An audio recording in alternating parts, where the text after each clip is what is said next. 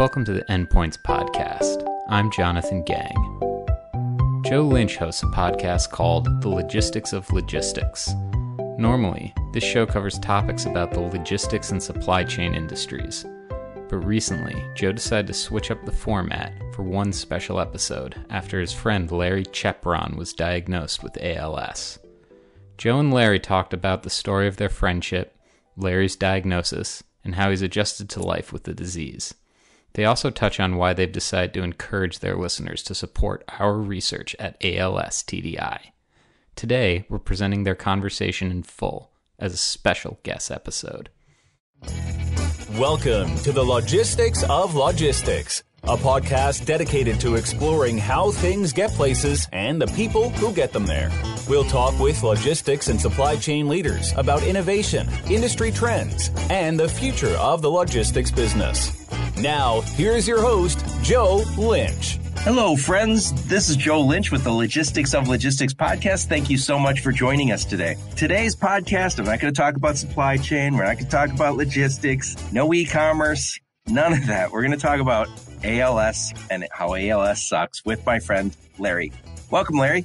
Thanks, Joe. Thanks for having me on. It's great to be here. Well, thank you so much. So, guys, please indulge me today. I'm not switching the nature of the podcast to ALS, but my good buddy Larry has ALS, also called Lou Gehrig's disease. We'll get to that in a minute. But we set up a way to raise money, not for Larry, but for ALS research in general. ALS is just an awful disease. So today we're going to talk about Larry's story. We'll talk a little bit about some promising treatments and just give you a sense for what's going on in the ALS world. And trust me, you don't want to be in the ALS world. So well said. Yeah, Larry's going to make that clear to you today. So I grew up with Larry in Dearborn, Michigan, and we graduated many years ago. I like to say between Led Zeppelin and Clash and U2, somewhere in there. Shortly after the Earth cooled. Yes, yeah. It's been a while. So Larry and I didn't necessarily hang out in school. I always liked him. He was always in smart kid classes. I was in those other classes, and we were clique adjacent. I always liked Larry, liked his group of friends. We had overlap, but we didn't necessarily hang out. We reconnected, I think 10 years ago when everyone got on Facebook, and I get to know Larry better now than I did back then. And when he caught ALS, it was just devastating because we're from Michigan, which has the highest instances of ALS. And I know when he announced it on Facebook to our friends, so many mutual friends, everybody said, oh yeah, my uncle had that. My coworker had that. My wife had that. The guy grew up across the street from me, Deke, greatest guy ever. He has it. One of our classmates, Brett, his wife had it. It's an awful, awful disease. And I think when you hear Larry talk about it, you'll get a sense for that. So indulge me this one podcast, guys. Please listen. I think it'll be worth your while. So enough of my blather. Larry, tell us a little bit about your story. Tell us about where you grew up, a little bit about your career up to the time you got ALS. Sure. I moved around a lot when I was a kid. My dad was a college professor struggling to get not struggling, but working to get his PhD. So we moved we were kind of like the academic version of a military family, I guess. We moved every 2 years. I landed in Dearborn when I was 13, right in the cusp of 8th grade, middle school, cliques and all that wonderful stuff.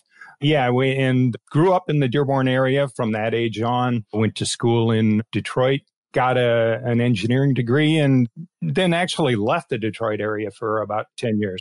Well, wait a sec. You were world famous for a minute, Larry, about your rock band.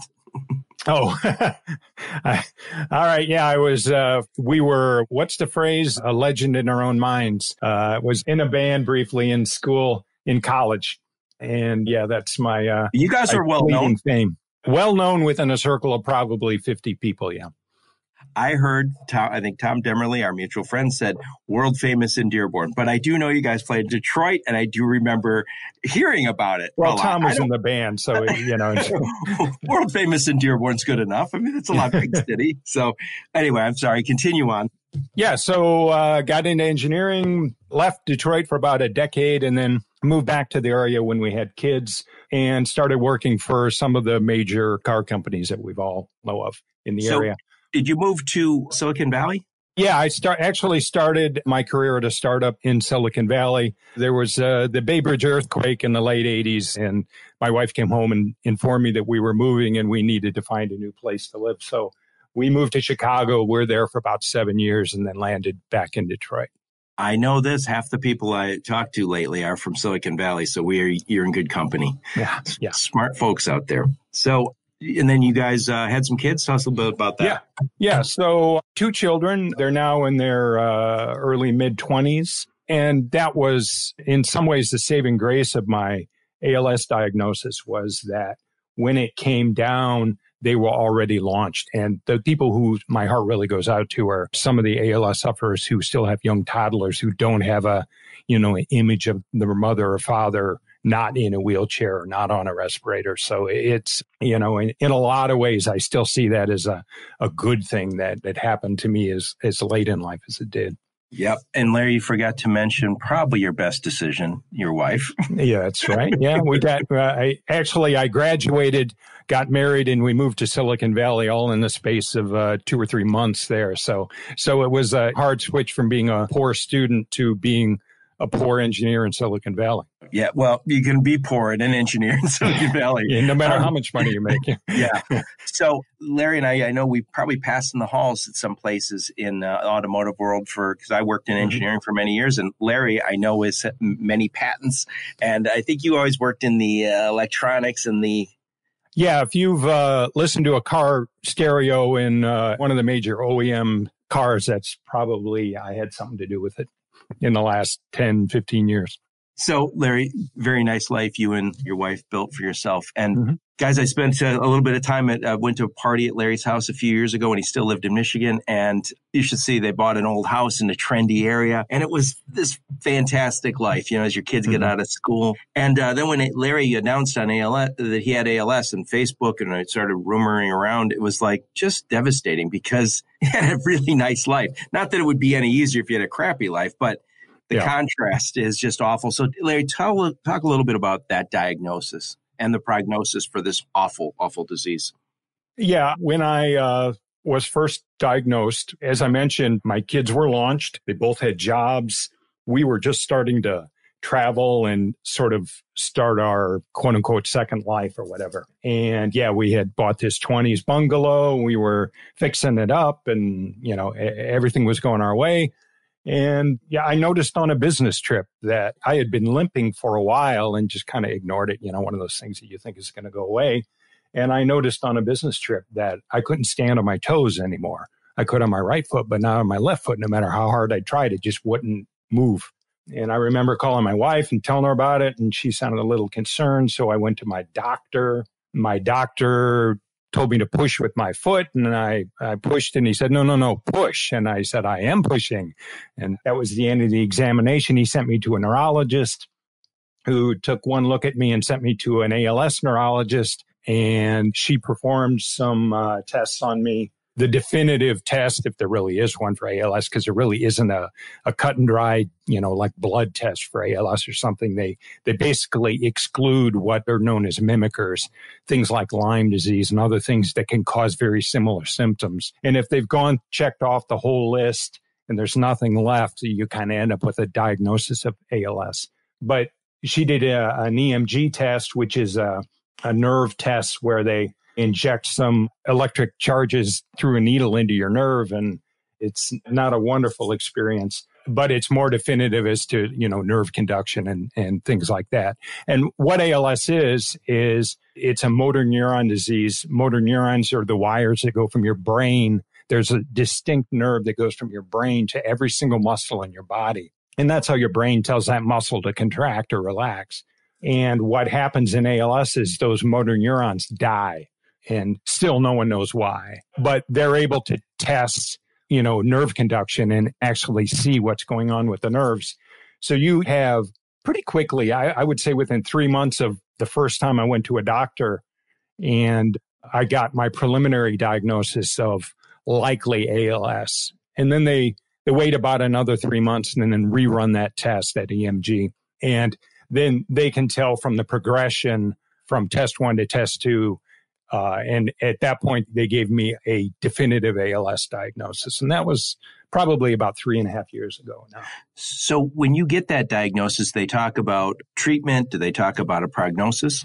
Yeah, I would not want to be a neurologist having to give that diagnosis. They don't dump it all on you all at once because people would just freak out. But you very quickly, especially with, Google and the internet, the first thing you do when they say ALS is you run home and you Google it. But the news they give you essentially boils down to there is no cure.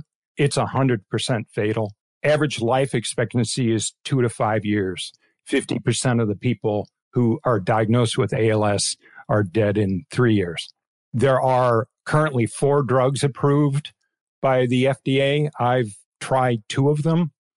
My opinion, neither one of them worked for me. All they even claim to do is slow down the progress. There are no treatments that stop the progress, and there are certainly no treatments that make things better. Approved treatments, I should say. So 2 to 5 years and you're already 3.5. So yeah, God bless you. I consider myself to be a lucky person, right? I'm still pretty much self-sufficient. I'm in a wheelchair full time, but I lead a fairly independent life. 3.5 years after diagnosis, about 4 years after the first time I noticed a symptom.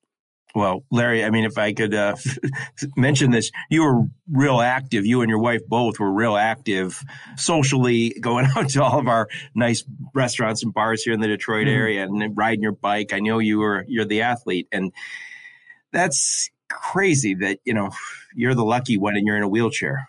Well, I mean, lucky's relative, right? If I thought it would do any good to whine and complain, I would do that, but I don't think it'll help. Right. And so Larry and I've talked a few times about this offline. The thing that I find most disturbing about ALS, a few things. We sometimes sometimes hear this called Lou Gehrig's disease. Lou Gehrig, Larry and I just looked up, he died in 1941. So basically 80 years ago. And it was a known disease then. Right. So after 80 years, the prognosis is 2 to 5 years lifespan after diagnosis. And it's a miserable way to go. I mean, you lose function. Mm-hmm. And the idea that we don't have a treatment, I get that we might not have a cure where they say, hey, here's the miracle cure, but a treatment where they say, Larry, we can do this and your quality of life will improve, or we're going to give you 5 more good years. That would mean quite a bit at this point. Oh, yeah. Yeah. I would take that. The one thing I've noticed when I've, met people and told them I had ALS, if they're not at all familiar with ALS, the first thing they ask is, so what's the treatment for that? And they generally seem very surprised when you say there isn't one. People just aren't used to that, where there's a known disease and there's just, sorry, there's nothing we can do for you. Right. Larry, when we were talking offline, I just mentioned when AIDS became an issue, HIV and AIDS, we had this national reckoning where it was kind of like, let's get on board, let's figure it out, let's prevent it, let's look for drugs. And now I don't know that it's true, but I think, Charlie Sheen, not to be necessarily trusted, he says, I'm free of that disease. I don't have HIV anymore. Think of all the innovation that we've had in the last 80 years. Mm-hmm. Even cancer. You can get cancer and live a healthy, normal life for the most part now. Mm-hmm. Heart disease, all these things, and nothing for ALS. And I think that's probably because it doesn't afflict millions. How many people die of this every year? 5,000 people are diagnosed a year, and about that same number die of it every year. That's in the U.S., I believe. I'm not 100% sure of the number, but I believe that's a U.S. number. Yep. So there was an article I read, and I couldn't find it. Larry looked for it. He couldn't find it, but I'm pretty sure I sent it to you. Michigan, where Larry and I grew up and where I live still, is ground zero for ALS. I think it's got the most cases. And so there's some speculation that maybe it's caused by our industrial past. I mean, we live in a place that made a lot of cars. There's some scenery in Detroit. Yeah. My dad always says when he was growing up, he said, when we'd see the smoke stacks, spewing smoke, he said, we were just delighted because it's been full production. We're a little less happy to see that in this day and age, but we still don't know what causes this. We still don't have a treatment that it can extend life, and we certainly don't have a cure. And that seems shocking after, again, 80 plus years of knowing it's out there. Yep. So, Larry, I want to switch gears a little bit. When you got this, I remember we were, some of us were looking, fortunately for you, you have good insurance. Not that it does you a lot of good because Yeah. No, there's but still very good insurance. Yeah. It's the joy of being an automotive guy. Right. But I ran across this ALS TDI. So what does ALS stand for again, Larry? I can't even pronounce it. Amyotrophic lateral sclerosis. Maybe that's the problem. They gave it a bad name. Right. No one can say it. Right. So ALS Therapy Development Institute, they have some promising treatments. It's a nonprofit biotech over in the Boston area. Mm-hmm. And so Larry's fortunately doesn't need financial help, but this disease is not have enough research around it, does not have enough happening. And those guys are working on some promising research. So I want to talk a little bit about how you can help, rather than just leave this as Larry's got a problem here. We should be able to have treatments and it's eventually a cure. It's shocking. And also, I think once we have a cure for ALS, I believe there's some diseases that are kind of adjacent to this, right? Yeah, I believe there's a number of, in fact, it falls under the umbrella for the Muscular Dystrophy Association. There's a number of the kind of old school Jerry Lewis, if you're as old as we are, telethon kind of diseases that fall in a very related area, and I believe would be improved by these same kind of treatments. Yep. So we will not bore you with the details or get into that level of detail on the promising treatments. Or pretend to understand it. Right. Well, I might pretend. I do got a lot there. But this ALS TDI, look them up. I'm going to put a link here, and we're specifically raising some money for Larry. It's not for Larry. Again, he's well off. He's got nice insurance. This is for the people who are going to be diagnosed with the disease today, tomorrow, and the next day. And, for just a minute, guys, if I could ask you, imagine if Larry's words were yours, or this was your friend. It's an awful disease to get. Of all the diseases you could get, this is as bad as you're going to get because there's no hope. And that's what we need to give people with this disease. Mm-hmm. Yeah, it's a devastating diagnosis, and it takes you, I guess you never really accept it. I was having a dream last night, in fact, that I could move my leg again, and it's 4 years in. It never goes away. Well, it eventually goes away, but when you do. Right.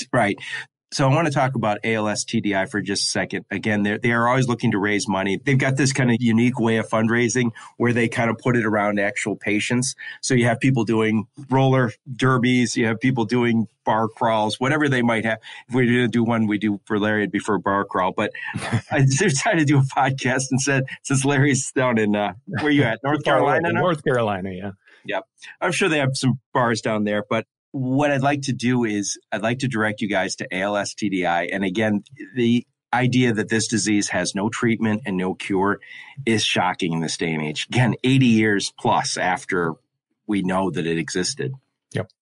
So, Larry, let's wrap this bad boy up. Well, first off, I got to say, you got a great attitude for having this. This is, yeah. Thank you. I mean, I think people kind of scoff at it, but I do think of myself as lucky, right? I have 2 healthy kids. Even if it all ends tomorrow, I got to see them well into their life, their lunch, they're happy. Things could be worse. Right. Well, that's what I mean. You've got a great attitude. And I will say, I've seen this a lot here in Michigan. Again, I had an old boss who had this. My guy grew up with across the street from us, 1 grade younger than us. Lots of people seem to have this. So when they say it's 5,000 people diagnosed every year, God, I think just our social group, Larry, could come up with dozens of people, or maybe a dozen people. Yeah, but this is awful. And it's not a disease that can't be fought. It's one that we're just really underfunded on. So we're going to ask for you, if you can donate a few bucks to ALS TDI, please do. And if not, please just share this, because I think as much as anything, awareness of this awful disease would be really nice. We're in the COVID-19 era. A lot of people are not financially well off. They have their own problems. I get that. But share this podcast with your friends and family, because, again, it's an awful disease, and it's well past time we should have had some options for this. Yeah. And I think, do what you can money-wise, but at least share this with someone, because we really need to get the message out. The Ice Bucket Challenge was a big breakthrough as far as people became aware of it, although I met a lot of people and I tell them they have ALS and they say, I've never heard of that. And I said, have you ever heard of the Ice Bucket Challenge? They go, oh, yeah, I remember that. People don't remember that was for ALS, and that actually enabled, I believe they've traced one or two drugs directly back to the money that was raised through that.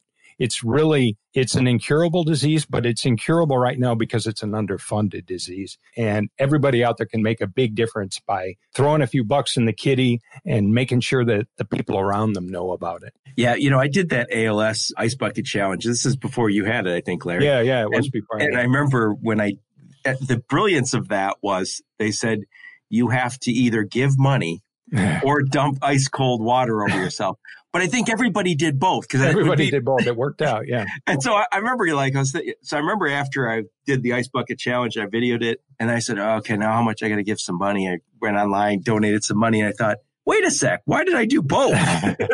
But it would have felt kind of cheesy to say, oh, no way I'm going to part with $100. I decided to just get cold water on myself because I'm a selfish bastard. Anyway. Yeah, I was actually, I think my last business trip before I stopped traveling was to China. And I knew at the time I had ALS. And I was trying to explain to these people who grew up in China that I had ALS. And I'm trying to figure out how am I going to translate that. And, there's no way in the world no one will know what it is. But then I just had shot in the dark. I said, the Ice Bucket Challenge? And they go, oh, yeah. And their eyes lit up. But it's funny how something like that can just make a difference. Right. And so I talked to Erin. I know you've talked to Erin over at ALS TDI, and she mentioned that they really did have a lot of awareness, a lot of money flow in. But it's like any of these diseases, any of these fundraisers, after 9/11, all the charity money went to the families and justifiably so to the victims. And then, but when that money went to that, it went for a few years and then it went away. And that money came from somewhere. So this is a disease we've got to get cured. Again, I keep hearing that it's a small disease relative to others, but the impact on families and lives, just in my own experience, just devastating. It's a horrible way to go. And, Larry also is very fortunate in that he worked for great companies. He got great insurance. Larry was telling me offline that not everybody gets necessarily good treatment because wildly expensive drugs for this. Mm-hmm. Yeah. One of the drugs that's currently available is an infusion-only drug. So not only you have to pay for the drug, or someone has to pay for the drug, but then typically there's an infusion center. Nurses have to put the needle in your arm, those kinds of things. And I don't remember the exact number, but it was on the order of, thousands of dollars a month to get this treatment. And yeah, I'm extremely fortunate because I have very good insurance and, it was covered by my plan, but a lot of people don't. And it's just even more devastating to know that you can't access the little bit of treatments that are available if that's the case for you. Right. And again, I just think if we could the worst thing about this is the no hope. If you could just say to people like Larry, hey, this will get you 5 extra years. Well, if you get 5 extra years, you can say, who knows what happens? There'll be stem cell research. There'll be all sorts of cool things in 5 years. But we don't have that. So people are watching their family members waste away. And I think, speaking to Larry, it's hard on his family. He's got to watch his family watch him. Right. It's hard. Yeah, but we haven't really talked about, what the experience of ALS is. And, I don't want to turn it into a pity party, but basically what happens when you have ALS is that you lose the use of your body incrementally. I'm fortunate in that mine is progressing very slowly. Other people progresses very rapidly, and also depends where it starts in your body. And me, it started in my calf. Some people, it starts in their neck or near their neck. And what happens when you have ALS is you slowly lose the use of your body, and your brain is still fully intact. And in the end stages of this disease, you're basically a brain locked in a body that you can't move. Right. This is like Stephen Hawking's head. Yeah, exactly. Probably everybody's seen Stephen Hawking's, the physicist, in a wheelchair with a machine that talks for him. And he actually uses his eyes to pick something off a screen. And I believe he actually had use of a thumb or a finger or something till the end of his life. And he was able to click the mouse, and he pointed with his eyes. But, I will have to make a decision down the road, actually not that far down the road, about whether I want to get a feeding tube or not. And if I decide not to get a feeding tube, I will either die of pneumonia or I'll starve to death. And shortly after that, even if I get a feeding tube, I have to decide whether I want to go on a respirator or not. And if I decide not to do that, my breathing will be the reason that I'll die. But there are all these horrible decisions that have to be made and the things that I will have to go through, but worse, my family will have to watch me go through. And, as bad as this is, I'd rather I had it than to have to watch someone I love who had it. Oh, can't imagine, Larry. It's tough on you, tough on the family. I had an old boss within Chrysler and loved that guy. He was I was dotted line him on some projects, and I went through that where he didn't know what he had. Couldn't figure out what was going on. I remember flying over to University of Wisconsin, had some promising treatments or I guess diagnosis. And when he was finally diagnosed, it seemed like it was 6 or 8 months into the ordeal. But I remember him not wanting to go to lunch with us one time. And I said, why don't you come to lunch with us? He goes, because I can't lift the tray. Ugh. And then he goes, and I'm not, when I said, he goes, and you're not carrying my tray like you're my boyfriend, Joe. I was like, but he had started bringing his lunch to work because he couldn't lift a tray of food. He got LASIK. And I was like, why the hell did you get LASIK with all the problems you get? He goes, because I can't lift my arm to put my contacts in. Wow.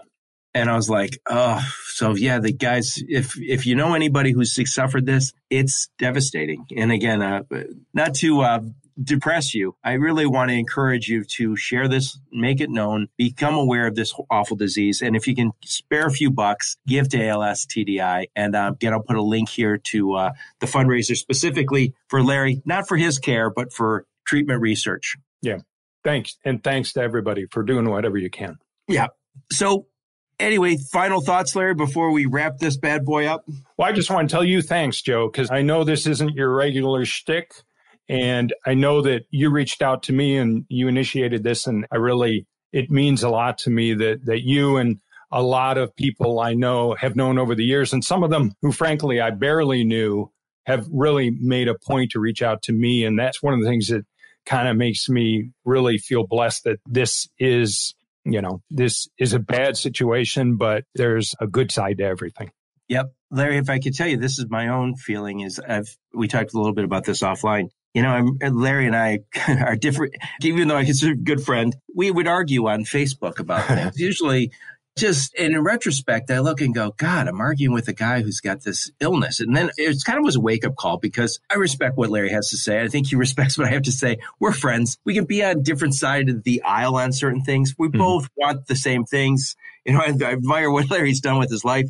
And it kind of, to me, his getting this disease was like a wake-up call. I go, okay, I'm not going to waste as much time fiddling around on the internet. I'm not going to waste as much time arguing on Facebook. All the nonsense activities that we just adopted over time. It was never a decision that I will now get lost in YouTube for 2 hours at a time. Yeah. I just started doing it. So this was a penance for me. It really makes you value your life. I'm on a number of ALS groups, primarily on Facebook, and very regularly you will see people come on who are just diagnosed. And they kind of always, the first question they ask kind of always seems to boil down to, what should I do? And my answer to that, and I know what they mean is, where should I go? What treatments, blah, blah, blah. What can I do to stop this? My answer to them is go make memories with someone you love, because that's what you have left. And so don't spend your life looking for a miracle cure that isn't going to come. Go do something. And here's a chance to actually do something so that miracle cure can come. Yep. And that reminds me, Larry, of George Costanza's speech to Elaine's boyfriend who was losing his hair. I don't remember this one, so you're going to have to tell me. Elaine's boyfriend was losing his hair, and George looked over his head, and he said, well, what can I do? And he said, live! Go on and live! Exactly. There you go. Anyway, Larry, thank you very much. And again, thank you all of you who stayed to the end and indulged this a little off topic. I promise this is not going to become a regular feature on my podcast, but it's important. Again, I hope you recognize the importance of curing this awful disease, but also just wake up, live your life. Because again, we can all become a little bit zombies where we start worrying about, I didn't pay that bill or I gained 5 pounds. Those are problems guys like Larry would love to have right now. So thank you for having me, Joe. It means a lot. Yep. Thank you. And thank all of you for listening to my podcast. Until next time, onward and upward. You've been listening to the Logistics of Logistics podcast, where we engage in conversations with experts in the logistics field. If you're an expert and would like to be featured on the Logistics of Logistics podcast, please email Joe Lynch at joe@thelogisticsoflogistics.com.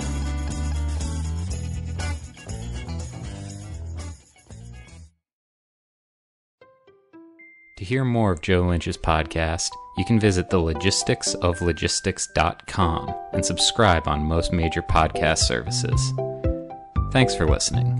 If you have any questions, comments, or feedback, please email us at endpoints@als.net.